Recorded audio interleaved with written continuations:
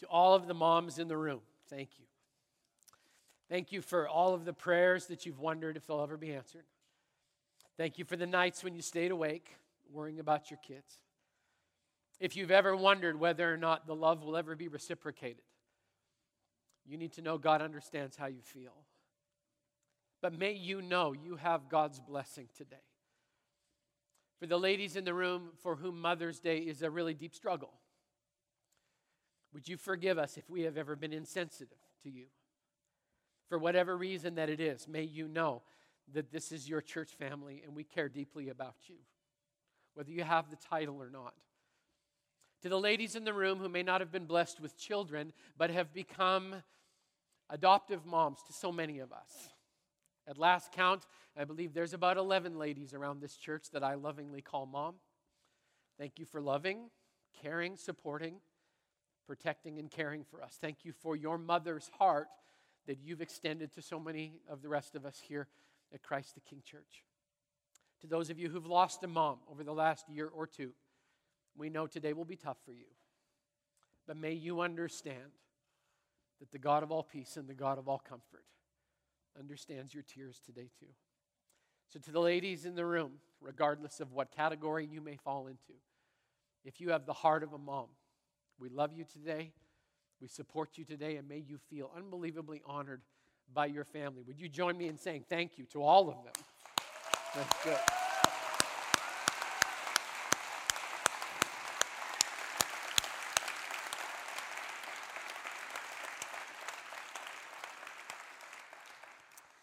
So if I haven't met you before, my name is Grant, and what an amazing thing to watch the baptisms. The ladies were representing at the 10 o'clock. What's up with that? Oh my goodness. Man, guys in all the other services, but for this one, good for you, ladies. That's awesome. So today I'm going to do my best to put some sentences together in my brain and in the time zone that my body is still in. It's midnight. And so I am trying really hard to focus. We just got home from Israel. One of the amazing parts about our trip is that my mom and dad actually got to come with us to Israel. Got to share some amazing times together. It was pretty fantastic. Just a few days ago, I walked on the same pavement that Jesus walked on his way to a hill called Calvary. It's the same stones, they haven't changed. It's the same path. The surroundings have changed to a certain degree, but the stones have not changed. One morning, we woke up really, really early. Our guide's name was Sam Marcario. Sam has grown up in Jerusalem his entire life. He's a believer. He loves Jesus with every fiber of his being. And he woke us up early one morning and we did an ancient tour underneath of the western wall of the ancient city of Jerusalem. And we walked through these incredible caverns that have been unearthed by archaeologists. And we got to see history laid out right in front of us. And all of a sudden we popped up into this little anteroom, almost like a cave, completely hewn out of rock. And everybody got really, really quiet when Sam asked me a question. He goes, "Grant, do you know where you are?" Like, you're standing in the exact spot where Jesus was put on trial. Pilate sat there. Jesus stood where you are. And it just hit me in a wave. My Bible all of a sudden came alive because there's a very awkward conversation that happens between Jesus and Pilate in that moment. Essentially, what happens is a created human being is standing in front of his creator, and the created human being actually thinks he's in charge. He thinks he's going to define whether or not this man lives or dies. And essentially what Jesus says to him is this: you would have no power over me if it wasn't given to you by my Father. Here's my modern translation: tread lightly, little man. You are not in control of any of this. My Father and I know exactly what's happening. You think I'm on trial? Actually, you're on trial. And you're going to be found guilty. And that sucks for you. But I'm going to pay your debt. I'm going to wipe it all away. For everyone who chooses to ask for forgiveness, I'm going to expunge the record and declare them not guilty. We stood in that place. It's known as the place of broken pavement. I was actually so moved in that moment. I took a picture of my hand touching the stone where Jesus stood. I'm going to be unpacking a lot of this. I hope you can put up with me for the next couple of months, because my brain and heart are really full. My legs twitching. I'm just like, ah! So we traced the path that he walked over days. We went from the prison to the place where Jesus was flogged and flesh was torn from his back. We went to the home of the high priest where the false charges of blasphemy were leveled. We followed the way of sorrows, the Via Dolorosa. Here's a picture of it. It still looks exactly the same.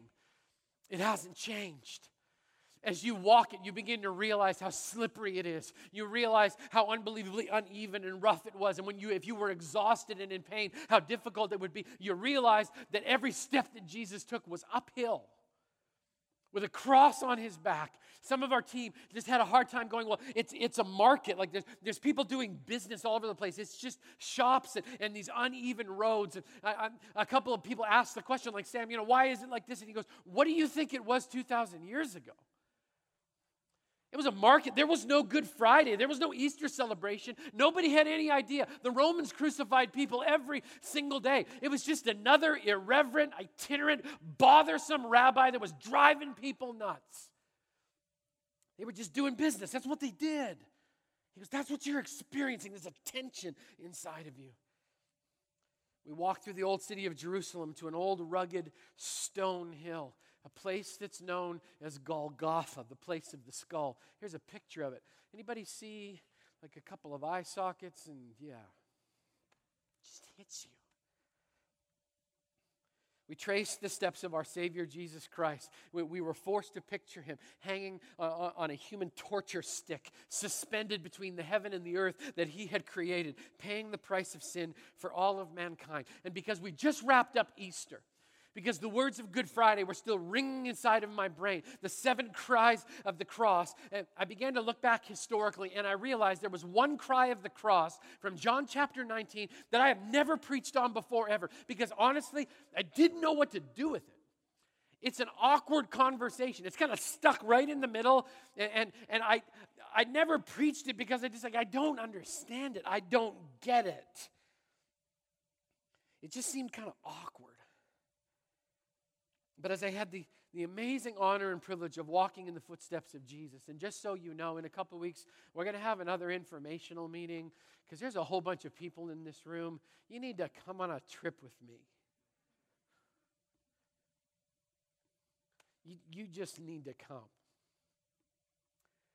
But as you're walking on the footsteps of Jesus, you're forced to feel the pain and kind of marry it into the environment. And you feel the anguish and the physical pain. It's just magnified in being there. And it's amazing.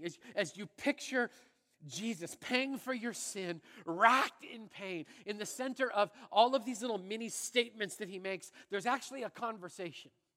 Kind of sticks out like a sore thumb. John chapter 19, verse 25. Near the cross of Jesus. So he's actually on it. Spiked to it, exhausted from being flogged, a crown of thorns on his head. So near the cross of Jesus stood his mother's sister, Mary the wife of Clopas, and Mary Magdalene. When Jesus saw his mother there, so he's on the cross looking down, and the disciple whom he loved standing nearby, a disciple by the name of John, they were close. He said to her, to his mom, "Woman, here is your son." And to the disciple, "Here is your mother." And from that time on, this disciple took her into his home. Okay, let's do a quick sidebar. Quick question for you. When you are in deep pain, I'm not talking you hit your thumb with a hammer kind of pain. I'm talking about you're in deep pain, like I think I'm going to throw up or pass out kind of pain. Do you think about your mommy? Some of you are like, yes, I do, right? It's just like, I want my mommy to come and help me. I mean, seriously, when you're in that kind of pain. Years ago, I had a little bit of an accident. I sliced my foot open, the bottom of my foot open on a piece of fiberglass. Went to the ER. The nurse was from Christ the King, of course, which is the way it is. And she's standing there holding a syringe full of anesthetic. And she said, "Grant, here's what I'm going to tell you. There's a lot of nerves in the bottom of the human foot. And in a moment, I'm going to stick this needle into those nerves. And this is the closest you're ever going to come as a man to experiencing something even relatively close to the pain of childbirth. Thank you, Jesus. Bring it on. That's it. All right. Now, she stuck that needle in my foot, and I thought, like, I lost my salvation for a few minutes. I mean, it was not a pretty moment in that room. But I remember this very specifically. In that much pain, I was not thinking about Shirley Fishbook. My mom was not in my brain at all. I said the word mommy a few times, but that was, not related, okay? I'm saying bad words. I'm gritting my teeth. I'm trying to get through it. In the midst of pain, I did not think about my mom, but Jesus did. Let me read it again so it sinks in. Near the cross of Jesus stood his mother's sister, Mary, the wife of Clopas, and Mary Magdalene. When Jesus saw his mother there, and the disciple whom he loved standing nearby, he said to her, "Woman, here is your son." And to his disciple, "Here is your mother." From that time on, this disciple took her into his own. Okay, now, be careful with tone, right? Because we read the words of Jesus, and they almost seem a little cold, right? Like, how many of you call your mom woman, right? You probably did once, right? Right? Like, all right? You got to be careful with the tone so that you really understand it. When Jesus saw his mom and John there, he says this word to her. He says, "Woman." Now, I want to remind you, Jesus spoke Aramaic, not English. The word that he uses is giveret. It's a very special word. The Aramaic word giveret could be given to either a male or a female. It's gender neutral.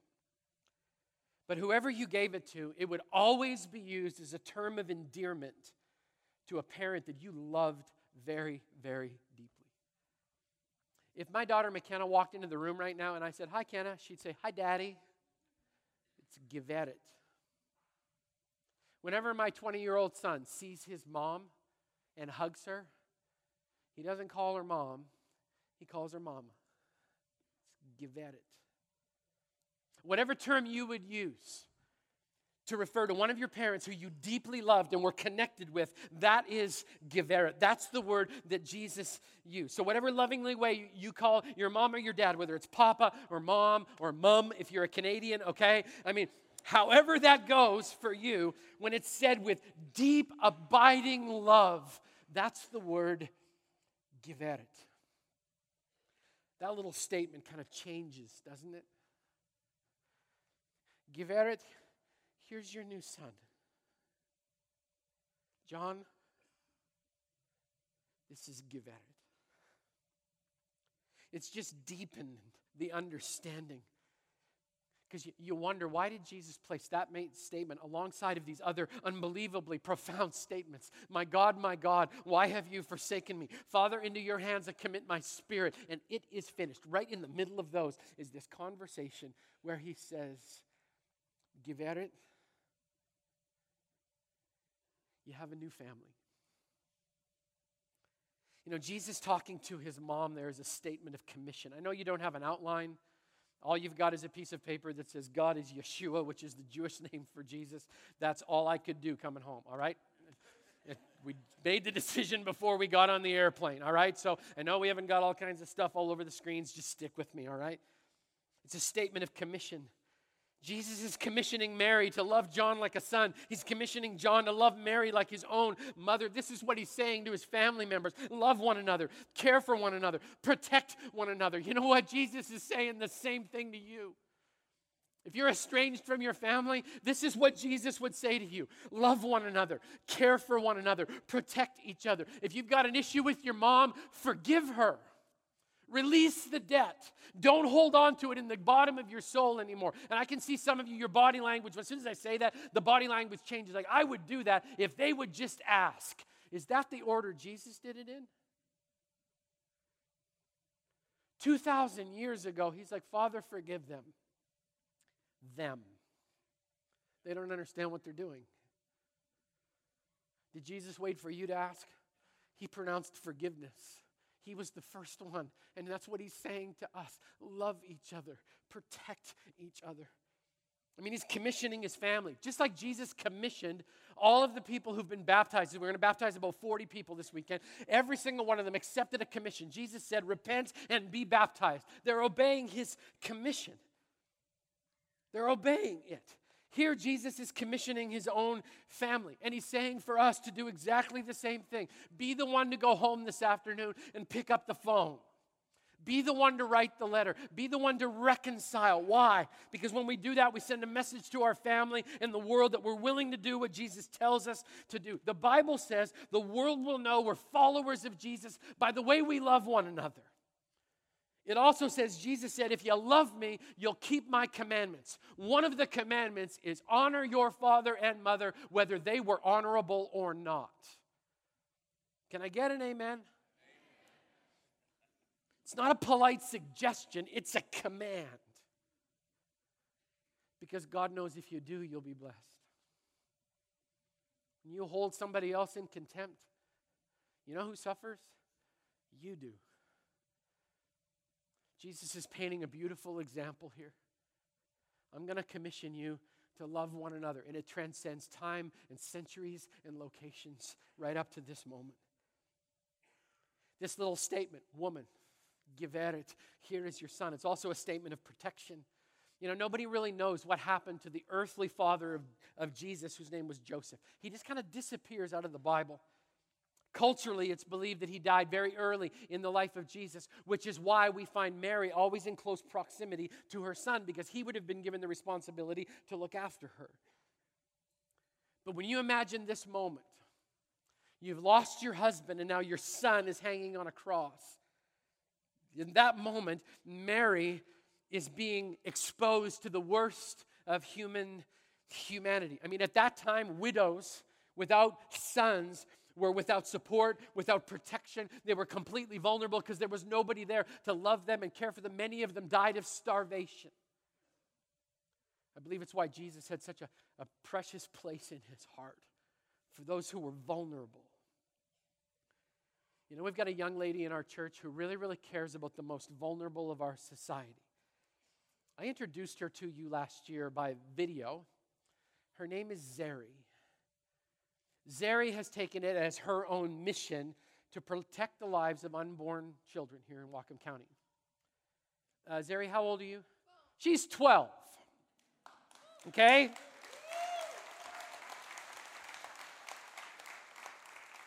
She's 12 years old, and she works on our church's behalf with the Whatcom County Pregnancy Clinic, which not only wants and seeks to protect the life of unborn children, but also wants to reach out to women who are contemplating having an abortion and letting them know that Jesus loves them and that there's room to heal and a place of love and acceptance when that decision is faced.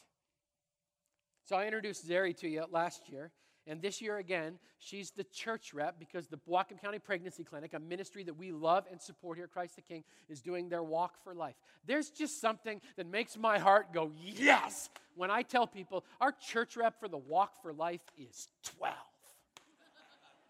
That's awesome. So she's going to come and hang out with me for a little. Zeri, come here.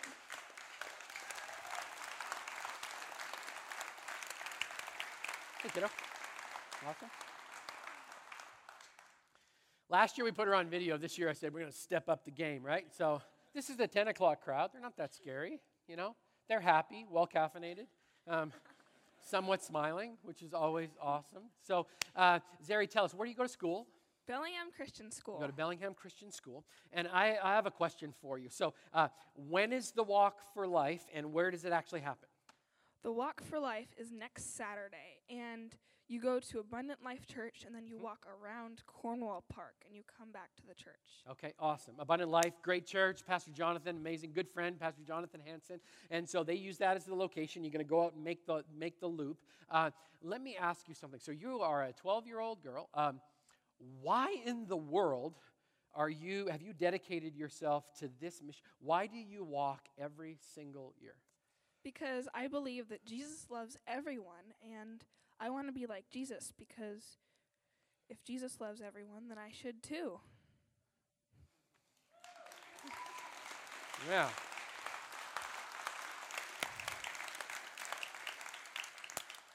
And all God's people said, there you go. That's awesome. So last year, you actually had people sponsor you.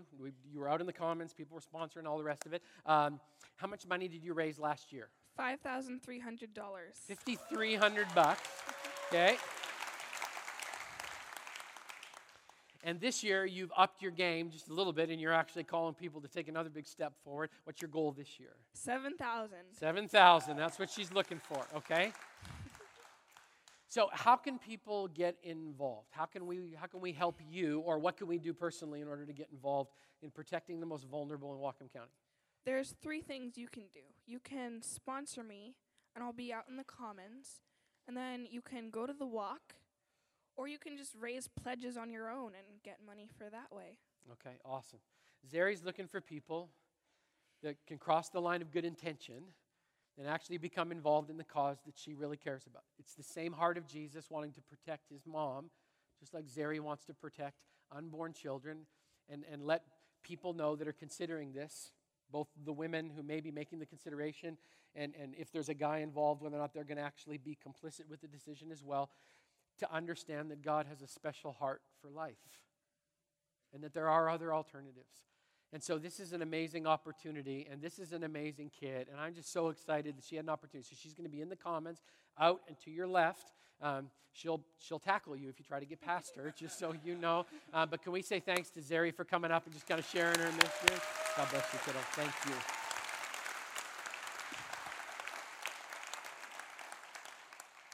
I love that. I've got to wrap this up. So this little statement, Gewähret, here's your son. A statement of commission, a statement of protection, and finally it's a state of compassion. It basically says, John, you've got a new mom. I'm looking after you. Mary, you have a new son. I'm looking after you. I'm not going to be physically present, so I'm making sure that both of you have opened your hearts to be able to receive and give love in ways that you've never experienced before. Several years ago, Laurel and I were challenged to have that kind of love lived out in our own hearts. I get caught sometimes because people ask me, how many kids do you have? And I freak them out when I say 6. Because I have 2 biological kids. Braden's 20, McKenna's 18. But we have 4 other children as a part of our family too. Years ago, about 14 years ago, we sponsored a little boy by the name of Janelle who lives in Manila in the Philippines. He became a part of our family. We love him. I cannot believe he's almost 20 going into university. He and Braden have stayed very close over the years, just talking back and forth. We sponsored Janelle because we really felt like we'd been blessed. And so we wanted to be a blessing to somebody on the other side of the world, somebody who needed a Gewähret to step in their life. As time went along, we thought, we're a family of 4, and we're unbelievably blessed, and we drink a lot of coffee. Maybe we needed to redirect some of that. So we sponsored 3 more. So we've got 4, 1 for every member of our family. I've got a little boy in Ethiopia. His name is Badasso.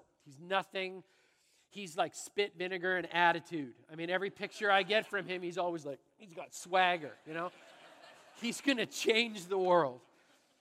McKenna and Laurel both have little girls that they love, and we have welcomed them into our family even though we've never had an opportunity to meet them. My question to you is, on this Mother's Day, could it be that God will tap you on the shoulder and say, I need you to be Gewähret to a child on the other side of the world? This is a high challenge environment. If you don't like this, it's probably not a good church for you. But this weekend, not only is Zeri in the Commons, but as you walk out and turn to your left, you're going to see 2 organizations that I've worked with personally. I've traveled to the other side of the world with both of them. The first organization is Kidstown. We love Kidstown because they're local. They're right here. Matt Smith, the director and president, is here today. And Matt is just an amazing guy. I've traveled to India with him. On Matt's table are a number of envelopes. We're keying in on one orphanage or one home in India. The children that are orphans in the Indian culture are considered outcasts. They're the lowest of the low. We talked in the God Is series about at some level how people believe that they basically deserve what they've got. We don't think Jesus thinks that way. These children not only have that weight on their shoulders, but they have another weight. Not because of anything they did, but every single one of them is HIV positive. And they need somebody to be a Gewähret to them. And I don't care if I have to guilt and manipulate you.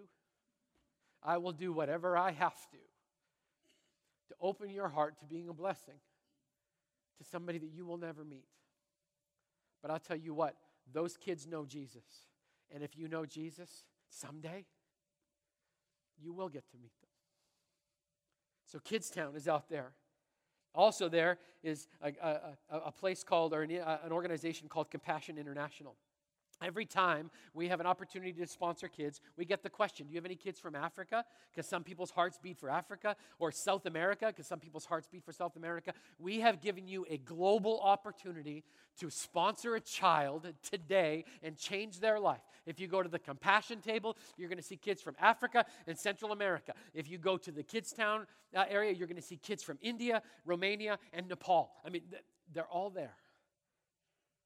Looking for a Giverit. I just wonder whether or not today Jesus, because of the example he set on the cross, is tugging on your heart saying, Giverit, this is your new son or daughter. The God that I serve is big enough to be tapping kids in India on the shoulder and saying, son or daughter, I just found you a Giverit in Bellingham, Washington.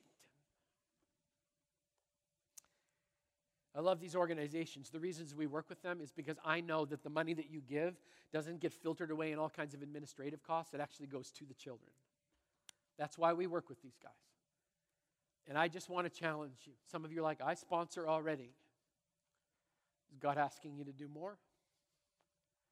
I've never sponsored before. Is God asking you to cross the line? I mean, how amazing would it be on a Mother's Day weekend that we could become Giverit to children all over the country, all over the world. So years ago, I traveled with Compassion to Africa.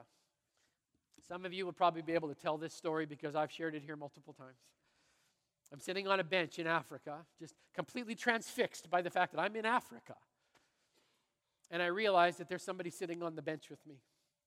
And down at the other end of the bench is a little tiny African boy who's sitting there smiling at me. When I made eye contact with him, he stood up and he said, would you like to hear my memory verse?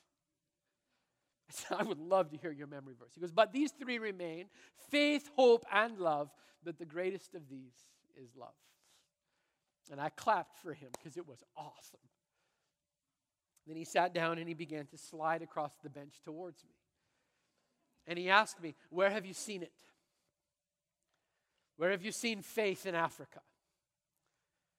And I said, I saw faith in a church that loved people enough to create an AIDS clinic, to touch people that nobody else wanted to touch. So they took a step of faith and God's used them. He said, where have you seen hope in Africa? I said, I saw hope in Dandora Baptist Church on the outskirts of Nairobi, Kenya. Where back in the 1980s there was political unrest and riots broke out in the area. And don't judge them because we have riots here too.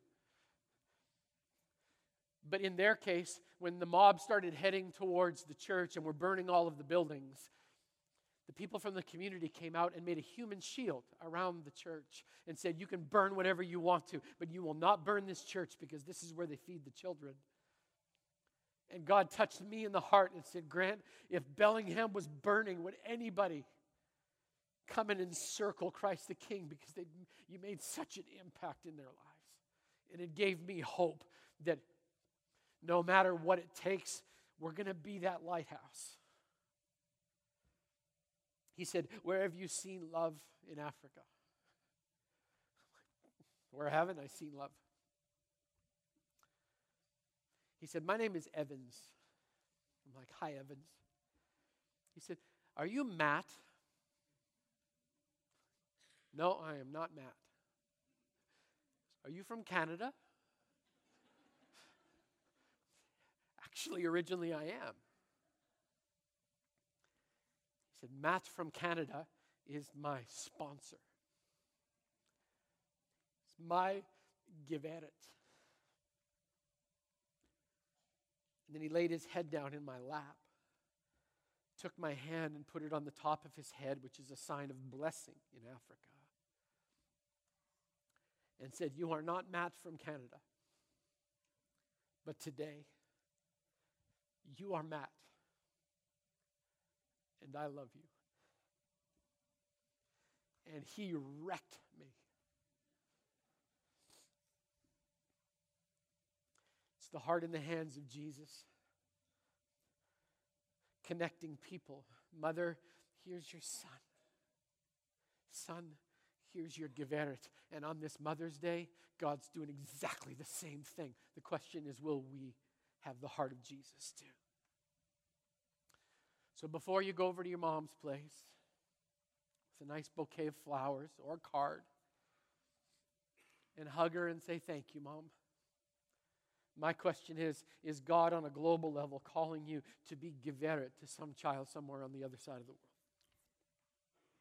The answer to that question is not between me and you. It's between you and the Jesus who underwent a trial, stood quietly in front of Pilate, helped Pilate understand who was in control and who was not, dragged a cross through an old market to a place called Calvary, where he was suspended between the heaven and the earth that he created, just so you could have the opportunity to experience the love of God and pay it forward. Let's pray. God, thank you for jet lag and baptisms. Thank you for worship, and thank you for moms. Thank you that you had this conversation on the cross. May we never look at it the same again. God, may we not be the kind of people who hear a need and then just walk on by. But Lord, would you touch us in the deepest part of who we are? May we be the kind of people that would not only say we act like you, but would actually act like you. And thank you for your love and concern for your mom. May we be inspired that today as we contemplate whether we could be Geweret to a child on the other side of the world. And in doing so, may this be a blessed and happy Mother's Day. We give you blessing today as the God of all creation, because God is Yeshua, our Savior. And we pray these things in your name. All God's people say, amen.